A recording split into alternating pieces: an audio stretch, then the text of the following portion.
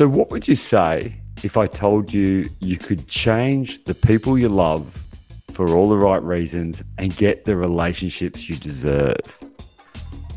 It sounds a bit weird, doesn't it? Changing the people that you love.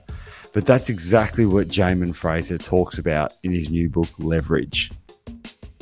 He's a really, really interesting dude that has a different way of looking at stuff. And he makes perfect sense that when things are happening in your relationships that aren't working for you, we've got to have those conversations. And as Jamin says, you've got to be the one who goes first. It's a really, really good chat with a bloke that I think you're going to open your mind up and have a listen to what he's got to say, because he'll challenge some of your preconceived ideas. And I think Leverage might well be your next read. Better. So. All right, Jamin Fraser, tell me who should read Leverage. Look, it's great to be here on the show, and thanks for asking that question, because it's something that I've thought about long and hard. And, you know, the first response is, everyone should read this, of course. But I think this is actually a book for people who are ready to go first.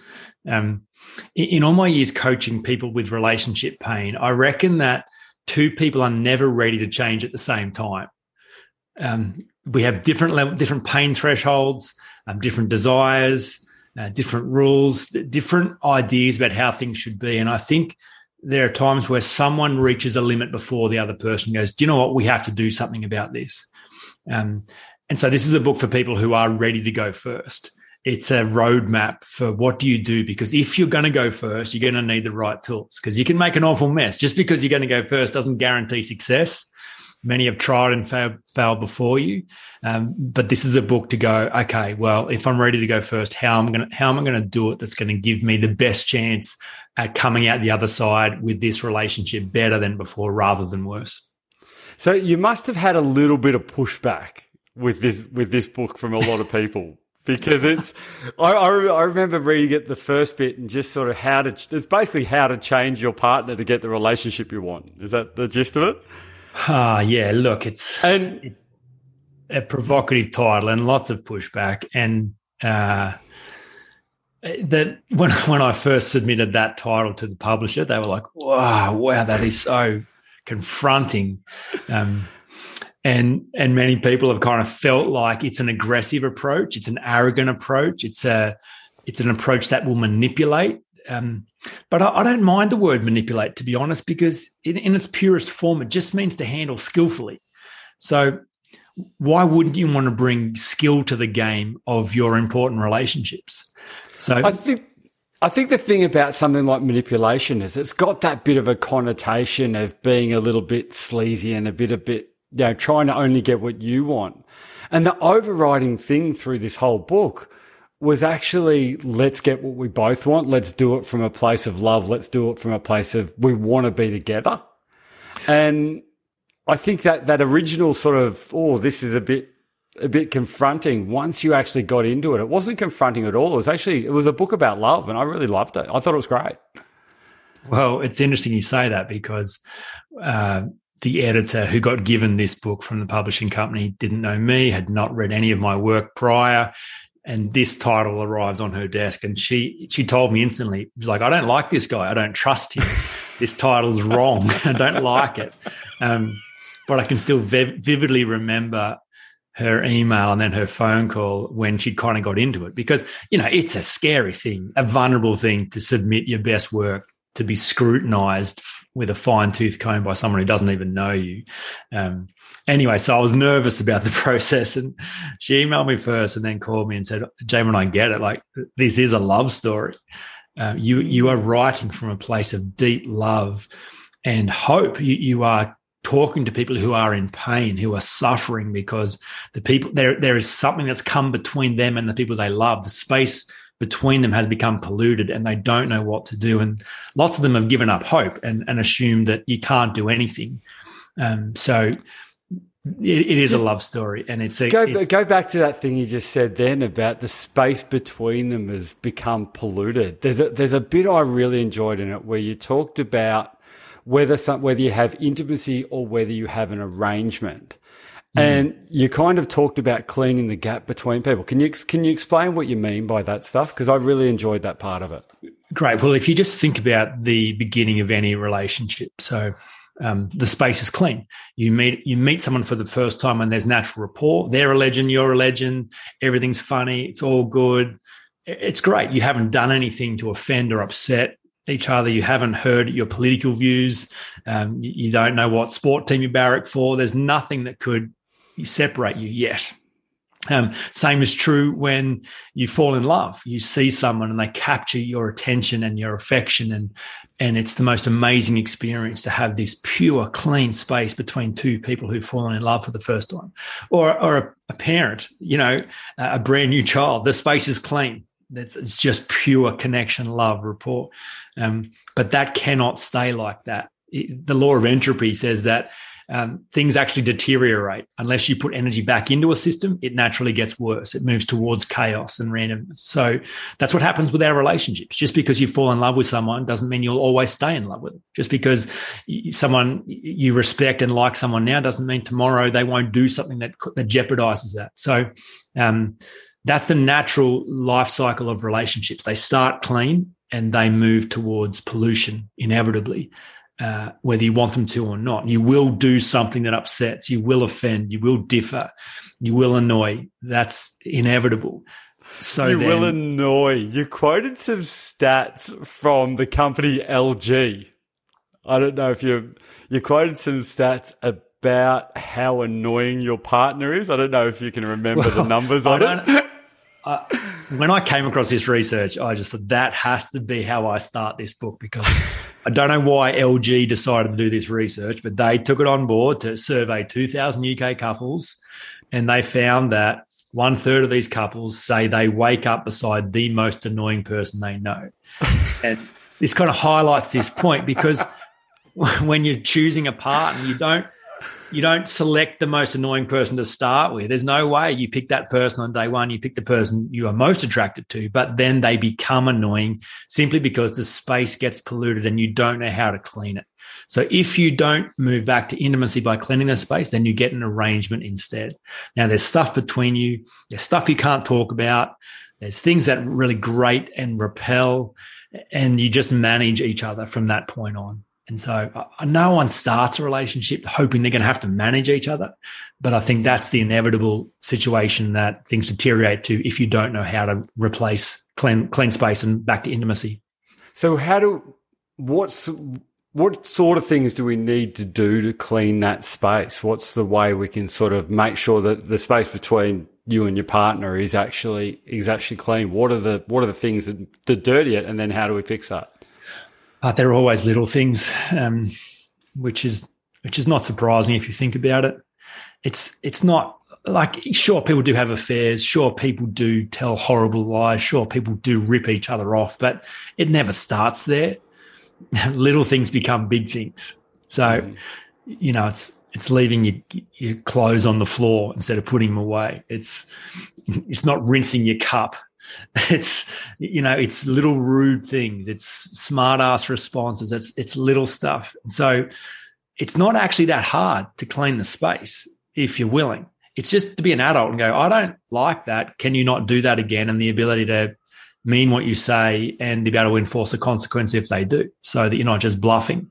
The problem is the consequence isn't necessarily, we're going to get divorced or I'm going to leave, or no, not like at all. Is it?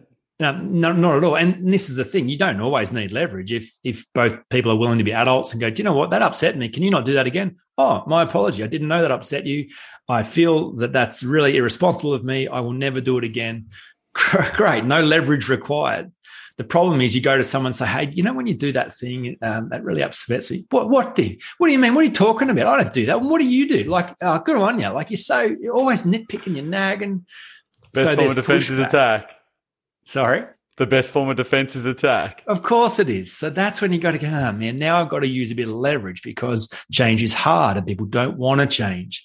And so that's where the skill comes in to go, okay, if I don't bring some tools here for the right reasons at the right time in the right way, this won't naturally fix itself. It will deteriorate, and now there'll be stuff we have to manage. So the book is the roadmap for when it gets hard. to go, okay, there are 5 things you're going to work through. That is the culmination of what it means to have leverage. And leverage just simply, the mechanics of leverage is just you need a lever to move something that you couldn't move with your natural strength. So there are times when you have to you require extra resources to create change that you couldn't make happen otherwise. So when you talk about leverage, it's like if, say, you have a crowbar and you want to pick something up, you've got to have like a brick or something near the end of the crowbar to lever off, the sort of fulcrum of it. Is that what you mean? Well, of course, the pure mechanics of a lever, they requires a fulcrum. If you've just got a crowbar, it doesn't increase your strength. It's a crowbar on top of a fulcrum. And depending on how close the fulcrum is to that concrete block will depend on how much extra strength you've got to lift that. The closer that fulcrum is to the block, and the more you'll be able to swing off the end of it and lift that, the closer the fulcrum is to you, the less leverage you'll have. And so I think that really relates to the amount of love there is in a relationship. Your intimate partner is the one where the fulcrum's most to the left. You're going to have the most love there and therefore the most chance of fixing this because you want this to work. You chose that person out of all the people in the world because you wanted to spend your life with it. No one forced you to do it. You didn't have to do it. It wasn't because there was no one else left. It was like you chose this person, and they chose you. So, okay, there's a lot of love and a lot of reason to make this work. So swing away, bring some tools, have some fun, fight hard. Nice. Whereas a stranger who you don't really know and they don't know you, there's no real reason to clean the space if it gets polluted, so you don't have a lot of leverage there. There are still things you can do if it's important, but the more love, the more leverage.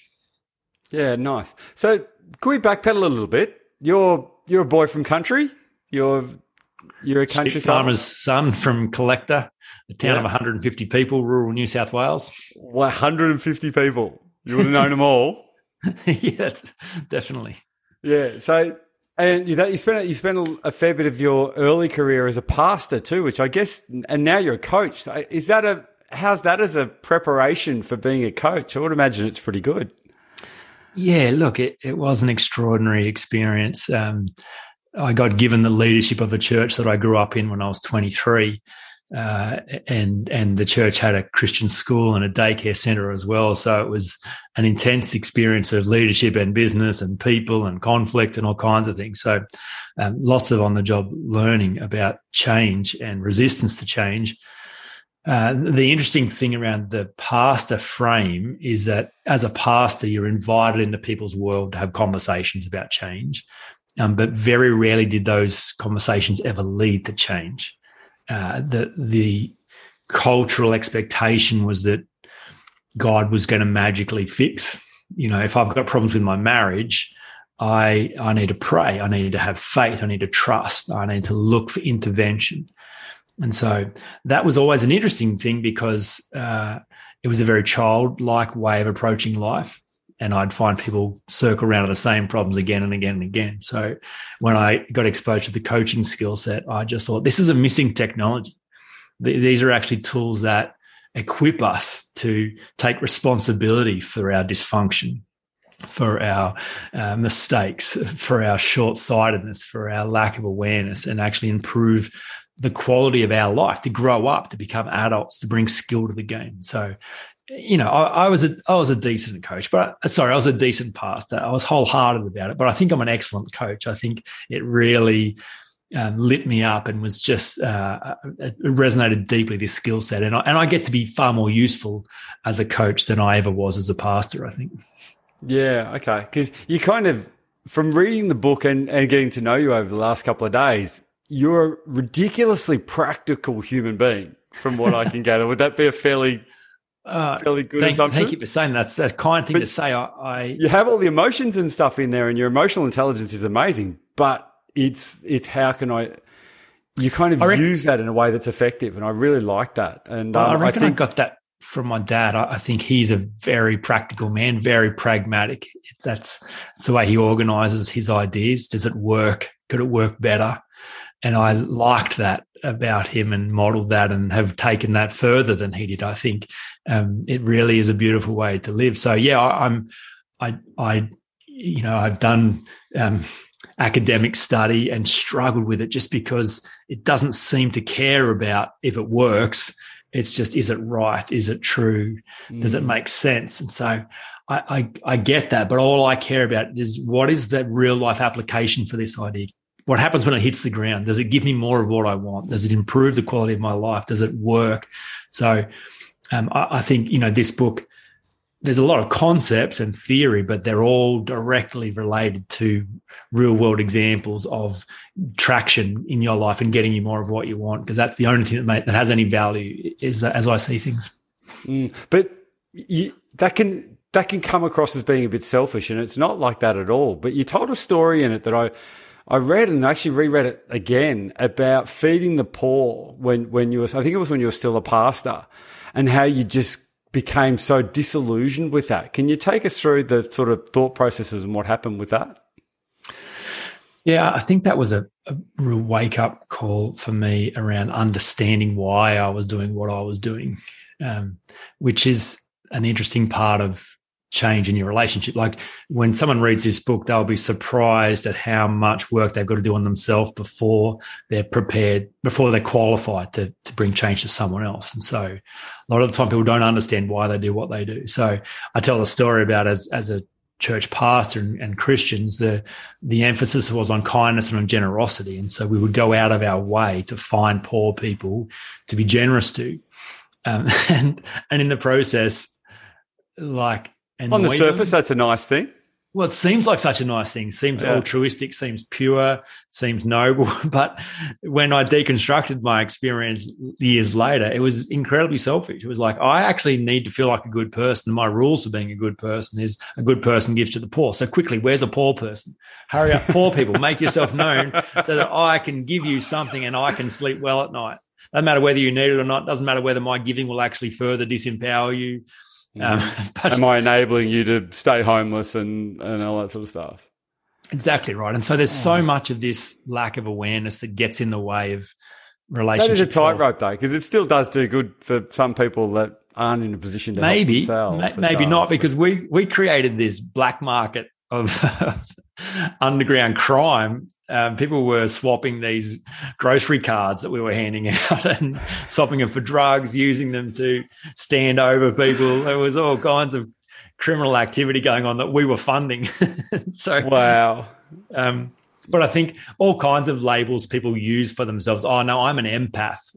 That's just how I am. I just consider other people more than myself. That's why I do this. That's why I kind of get walked over. That's why I'm always considerate of others and I go last. It's like, no, you're insecure and needy and you need to feel like a good person. Your rules for being a good person is if other people like you. So you've created this strategy to be liked by serving other people's needs before your own. That's got nothing to do with them. You're using them to sleep at night. So until you face that and address that, you'll perpetuate dysfunction and you'll minimize any leverage you've got for changing your situation or your relationships, and you'll suffer greatly. So if anyone doesn't want a little bit of tough love, this probably isn't the book for them, is it? Because I remember reading that. And a lot of those things I do myself. I look at it and think, I'd never really question it. I just do it because it's a default thing that you do.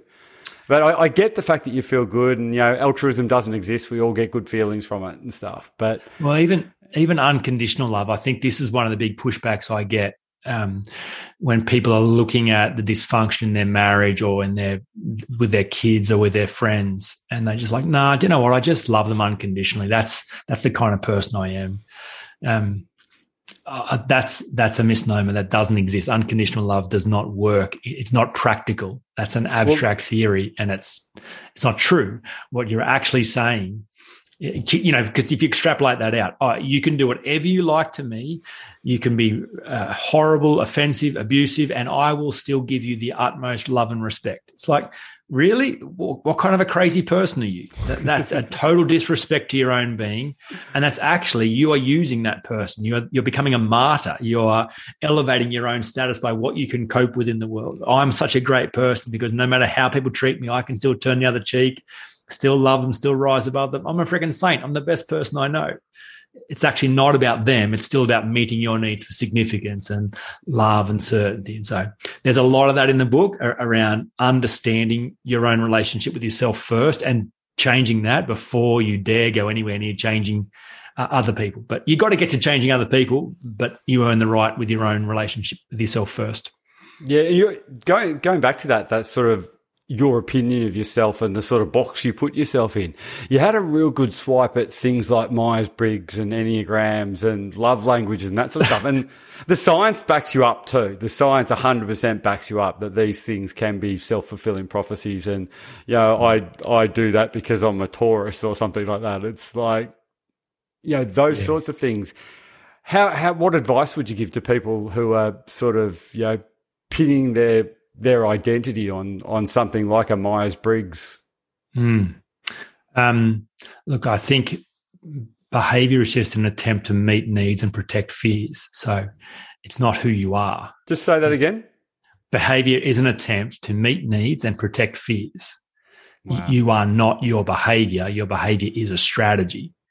So at different seasons in your life, you will create a character to behave in a certain ways to meet needs in that season and protect fears in that season. And you'll think that's who you are. But then you'll show up in the next season as a different person. Like, think about who you are at school. You were at school. Think about who you were in your 20s at this workplace with those friends playing in this footy team. Like, you're a chameleon. You adapt, you change, you create different characters and behave differently in each setting. So to find a test that says, no, this is who you are because of how you behave, I think it's looking in the wrong place. It's the same as vulnerability. Like, I love Brene Brown's work, and she's created a real clean space for vulnerability for people to talk about the stuff that's going on in their world. But what's become problematic with it is it's become an endpoint. You get celebrated for vulnerability now. So you put your hand up and say, I've got mental health issues. I struggle with this. You use a label like, I'm a people pleaser, or I'm a recovering people pleaser, or I'm an empath. And you go, celebrate your dysfunction. Great. But the point of that awareness is not so you can stay there. It's so you can fix it. It's like, great. You can see what's going on. That is an attempt to meet needs and protect fears. Is there a better way of doing that, a more adult way of doing that, a more functional way of doing that doesn't hurt you and those you love? Of course there is. Grow up. Don't just wake up. Keep the journey moving forward. Yeah, that whole idea that we stay the same. Dan Gilbert from Harvard's work on that is just amazing, that they did the studies and they saw people 10 years later and said, what do you think you're going to be? And they were nothing like what they thought it was going to be. And you look back 10 years on yourself and you're probably not the same as what you are today too. So we do definitely change. There's a couple of other bits I really loved in the book. One was how to apologize well.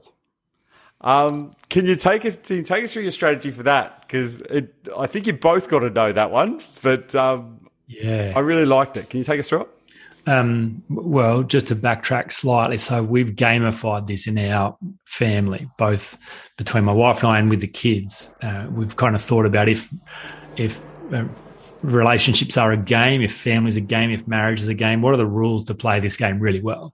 Like if you sit down to play Monopoly and no one knows the rules, how are you supposed to have fun? So we've gone, okay, well, one of the rules to have great relationships is that you apologize properly. Because, of course, we're going to make mistakes. Of course, we're going to upset each other. That's inevitable. We'll do stuff wrong. So we've got to get this clean space again. And in order to do that, we'll have to apologize. So how does an apology happen? Is there a way of thinking about the structure of a good apology as opposed to one that's horrible? And, of course, there is. It's not that complicated. We've all had experiences of someone saying, I'm sorry. Yeah, look, I'm sorry. Said sorry. What? I said sorry. I'm sorry. Move on. Get over it. I'm sorry. What do you want from me? It's like, hang on, sorry for what? What are you even apologizing for? You've kind of put three parts to it, wasn't it? It's to sort of say, sorry for doing this. Yeah. I did it because...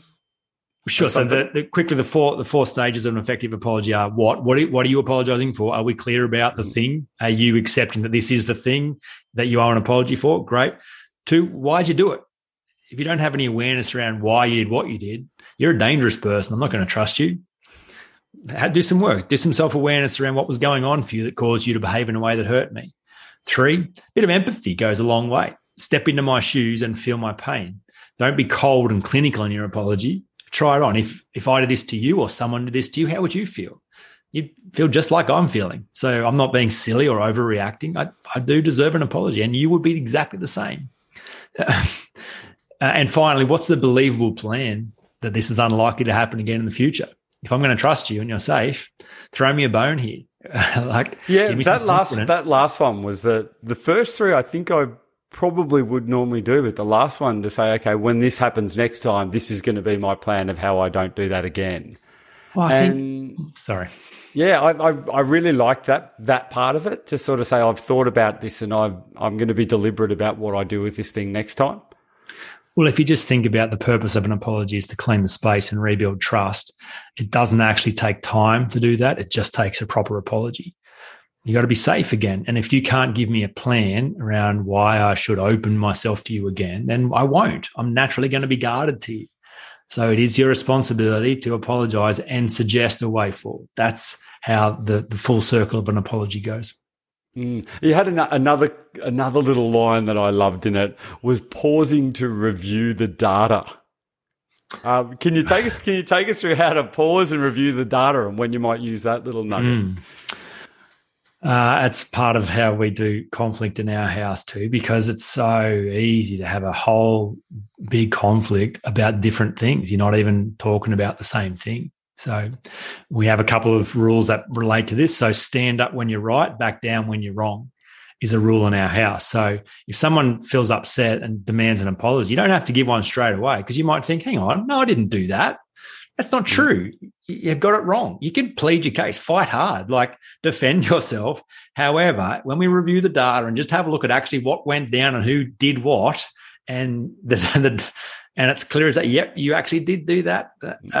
Great. Well, then back down very, very quickly and fix this straight away. Don't keep fighting a losing battle. However, if we review the data and it turns out I was overreacting, you didn't do that, I was mistaken, you don't owe me an apology, well, then I will remove that from the table as well, and we're good again. So I love making it clean and clinical and going, if we can just have an objective look about this, if we can try and be adults about this conversation rather than descending into emotional chaos and backstabbing and defending and attacking, like we could fix this pretty quickly, I reckon. Yeah, nice. It's in an ideal world, that sounds unreal, but would be a hard practice to get into, I would imagine.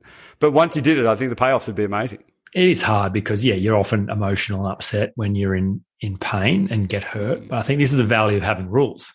So like basketball, if you slap someone where they're going up for a layup, that's a foul, and you only get 5 chances of doing that before you're out. So we've just gone, that's a foul. You can't get away with that in our house. So we know that's a rule. We like that that's a rule because, we don't want other people doing that to us just as much as we don't want to do it to them. So the fact that we've gamified it, made clear rules, just goes, now it's less likely to happen because of those rules. The other one I really liked is the sort of mutual respect that you and your wife has, in that you talk about having seasons in your life and times when career-wise you've actually taken the lead, and other times where you've stepped back and looked after the family. Can you take us through what you mean by going through the seasons and when to lead and when to support and all of that sort of stuff? There are a few things about this. Obviously, you're trying to create change in your relationship that's good for both of you. This is not a recipe for selfishness or arrogance. It's about serving your relationships. And so, in our relationship, we both feel like we're the prize. We both feel like we deserve to be loved. We both come in with lots to give. And so it would be inappropriate for one person to dominate all the use of resources, or to always have all their projects supported, or to always be first. Like, that would be so unfair. And so early on in our marriage, the kids are young, it made more sense for Kat to play support and for me to pursue entrepreneurial business ideas. And everyone was happy with that. And the culmination of that was I took the family to Germany for 9 months to prove it was possible to be location independent. So it was a big risk, but off the back of me taking the lead and Kat kind of playing support. But when we came home, kids were a bit older. It just felt right for Kat to then pursue her career goals and for me to play support, and that it was her time, her chance to have me playing support, me doing domestic duties, me taking care of kids, me putting my stuff on the back burner, not stopping it altogether, because obviously I'm still doing some things, but to make sure we're clear about what season it is, who's going first, whose goals are taking precedence and priority in the context of our family right now. Yeah, nice. And to be able to sort of, again, cleaning that gap to sort of say, this is what we're going to do for this season, I thought was a really cool idea. But Well, yeah, if you it have was never quite as clean, particularly when it came to the vacuuming though, was it? Well, yeah, like these things all sound good in theory, but the practice of applying that, me going, yeah, I can be on domestic duties easy. I can keep this house clean. I can cook food, no worries. But the standard of cooking and cleaning that I had in my mind was very different than what Kat expected I'd be doing. And it came to a head about vacuuming, as I tell in the book. And where I thought I was doing a great job, she was horrified at the amount of dust. And so we noticed over maybe a 6-month period, we'd often fight about vacuuming. And I'd always like, yeah, sorry, I'll do it better next time. And I never would. And so she'd always nag and get upset, and I'd always overpromise and underdeliver. And it was just a recipe for madness. Nothing was changing until we took a step back and went, hang on a minute. Until Kat makes it my problem, then I have no reason to change. She's got to use some leverage. She's got to bring some skill to the game, because I think I'm going to do it, but don't, because in my mind it's already to There's no consequences to not doing it well. And there are no consequences. Absolutely right. So her nagging is empty. I've just got to tolerate it for 20 minutes. She'll settle down, we'll move on, and I'll be fine. And so I said, you have to inflict it. If this is important to you, which it clearly is, then make it my problem. And by that, enforce a consequence. If I don't vacuum to the standard that I said I'm going to because I want to, like I'm not resisting the idea that I'd love to keep the house clean and to your standard, great, happy, but I haven't found a way to do that yet. So how are you going to make me do it? And so it wasn't that she went straight to divorce. She realized there's a whole bunch of things that she could withhold from me or inflict on me that would get my attention. And she just picked one of the easiest ones, and that was the look in her eyes when she came home. So from as early as I can remember, it's been super important to me in particular, and also her, but me in particular, that when we greet each other after being out of the home for the day, we come home after work, when we first see each other, there's love in our eyes, that there's warmth, there's connection. We're excited to see each other. There's not familiarity, there's not contempt, there's not coldness. And so she just gave me ice. When she came home, could see I hadn't done it. There was just no love in her eyes. And I crumbled. I'm like, I can't cope with that. That's not going to work for me. Oh, that's right, the vacuuming. And like, I'm a smart guy, right? I could work out how to do more vacuuming. It can't be that hard, especially now that there's a consequence that I don't want to suffer. So problem solved. Worked out how to do more vacuuming, got the love back, space is clean again. Everything's good. Everything's where it should be. And like, the book's obviously aimed at couples and to be able to get that, but I actually found there's a lot of things in there from a business point of view of how to actually improve those relationships from a business point of view as well. And you can sort of almost use leverage in the same way if you're familiar enough and friendly enough with the people you're working with. Was that one of your goals with it? Yeah, it has to be the goal as well. All your relationships, if you don't find a way to improve the space, then the space gets polluted. That's inevitable. So in business partnerships, friends, family, stuff will happen. You will diverge, you will differ, you will upset, you will annoy.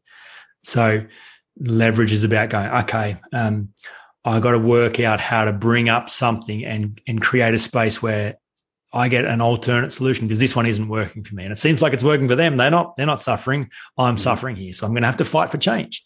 That's hard to do. And a lot of people have done it poorly. And so therefore kind of feel like it's inappropriate, which, back to the marriage example, it's on the back of the book that, the old adage, don't try and change the one you love. I think it's the single worst bit of relationship advice ever given, because lots of people have tried it and it's gone bad, so they think it must be true. But the point is, if you don't find a way to change them, they'll annoy the shit out of you and you'll hate them.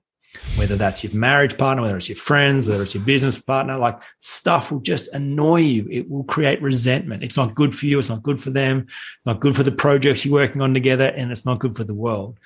Yes, this is hard, but so is not dealing with it. Like, tell me you're not going to face suffering if you don't find a way to fight for better conditions. Tell me you're not already suffering. So if both roads have suffering, you may as well choose the suffering road that's going to lead to a more meaningful, loving life than choosing the suffering road that's just going to get worse. Yeah, exactly. So a lot of the stuff in that, I do a lot of work with helping people get better at stress. And one of the biggest things in a business point of view is business partners. And it's almost like that sort of work marriage, isn't it? But that it's often the biggest thing, that getting those aligned goals and getting them both with priorities that they're both happy with is just such an important thing. But you need to be able to have those brave conversations, and people struggle with that. People struggle to be able to have those brave conversations. So what advice would you give them to help them do that? Yeah, well, I would relate it back to the first pillar of leverage, and that is security. I think whenever you find yourself in a relationship and you show up insecure, you have no power. You're there on their good graces. You can't afford to rock the boat because you'll lose. That's your fear. It's like, well, maybe this is as good as it gets because I don't bring a lot of value here, so I can't afford to push back because that'll be exposed. So I think, this is an extension of the Insecurity Project, this book. Mm-hmm. It's the thing that undermines relationship health more than anything else in the whole world. Neediness, insecurity, fear. It just causes you to settle for far less than you deserve and desire, and not fight for change. Whereas if you show up secure, then by default, you actually understand that you are the prize. You understand you bring value. You understand the other person's very lucky to have you in your world. I use the term all the time. I am delightful, and I know that, and that's not an arrogant thing to say. It's a loving thing to say, and it's true. I'm a very kind person. It's good to have me in your world. I add lots of value to the people who have me in their world. So I've done a lot of work to become a delightful person. So I come with so much to give. And so if a person doesn't find a way to improve, then they lose. And I think if you can do the work on your own insecurity, your own beliefs about yourself, and also come to that place of understanding the inherent goodness, the inherent value, the inherent delightfulness that you possess, you're always going to negotiate for better terms, because it just doesn't make sense to tolerate less than you deserve. It's crazy. Love it. Jamin Fraser, the book's called Leverage. We can get it from Amazon and majorstreet.com.au. If you use the code YNR, you get a discount on it from Major Street as well. How can we get in contact with you? Oh, look, my parents gave me a gift of giving me a unique name. So if you can work it out to spell it, I'm quite easy to find. JaminFraser.com is my website. I'm on Instagram, LinkedIn, Facebook. I have a podcast called The Insecurity Project. They're probably the main places you could find me. Awesome. Mate, it's been really great. I love the book. It had some great insights for whether it's a romantic relationship or other relationships in your life, and to sort of do it from a place of being the prize and being worth being treated the way you should. It's a great book, and congratulations. All right, so the last thing we're going to finish off with is our Fast Five. So we asked about 5 books that you've read in your life. So the first one, what was your favourite book as a kid? The Lion, the Witch, and the Wardrobe. Definitely, I can still smell that book in my mind. It was just such a lovely experience. I got lost in that book. I read it a number of times, and I was grateful for that book as a kid. Do you like those sort of fantasy books, like those, like a Lord of the Rings or a Harry Potter or those sort of? Not typically. I don't read many of that, and I think just there was the way that C.S. Lewis drew me into that experience, and there was a bunch of stuff that I learnt as I went in there that really was meaningful to me. So yeah, but it's not a genre I normally read. And what are you reading now? So I'm reading Dostoevsky, Crime and Punishment. Oh wow, that's hard work, isn't it? It is hard work, and I'm trying to toughen up a bit. It's one of the classics, and so I'm seeing if I'm a big boy or not, if I can improve my reading skill. But I'm halfway through it and enjoying the story and the language and the complexity of it. So it's fun. Right. And what book should everybody read? The Four Agreements, Don Miguel Ruiz. That is a short book, but a profound book. It's a book of wisdom, which is what the subtitle says. I read that on a plane going to Melbourne, and it's like every cell in my body was having a deeply spiritual experience reading that book. It's just glorious. Nice. And is there a self-help book that's had the biggest influence on you other than that one? Yeah, Awaken the Giant Within, which is probably one of the first self-help books I read when I started going down the coaching road. It was like mid-90s or something, wasn't it? It's an old book, but I read that probably 2010 was when I got my hands on it. Big Tony, he's a force of nature. He's still pumping out gold too. His new book, I listened to a podcast with Jay Shetty the other day where he was on, and I just can't wait to read that. I haven't read any of his books, but the new one sounds amazing. It's all about all the technology going on in health, and he's just cutting edge on everything. He's amazing. Yeah, he is. He's made such a significant contribution to the personal development space. So yeah, that book really drew me into this world in a very profound way. And last but not least, what would your autobiography be called?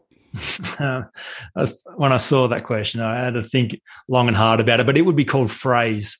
That was my nickname at school, at high school, primary school. And I think I'm always fascinated by where a person started and how that start equipped them or limited them and where they've arrived. And so that would be the way I would tell my story, is where I started and what I did with what I was given and what I overcame and what I learned along the way. Yeah, you've told a lot of those stories in this book, and it's a great read, and I thoroughly enjoyed it. So if anyone wants to go out there and get Leverage by Jamin Fraser, you can make that your next read. Mate, thanks for coming on the podcast. It's been fun. Thanks so much, Luke. Right. Thanks for listening to the Your Next Read podcast. If you'd like to get a copy of Leverage by Jamin Fraser, go to majorstreet.com.au. You can also pre-order my new book, Curious Habits by Luke Mathers. Had to throw in a little plug there. Enjoy, and we'll see you next time.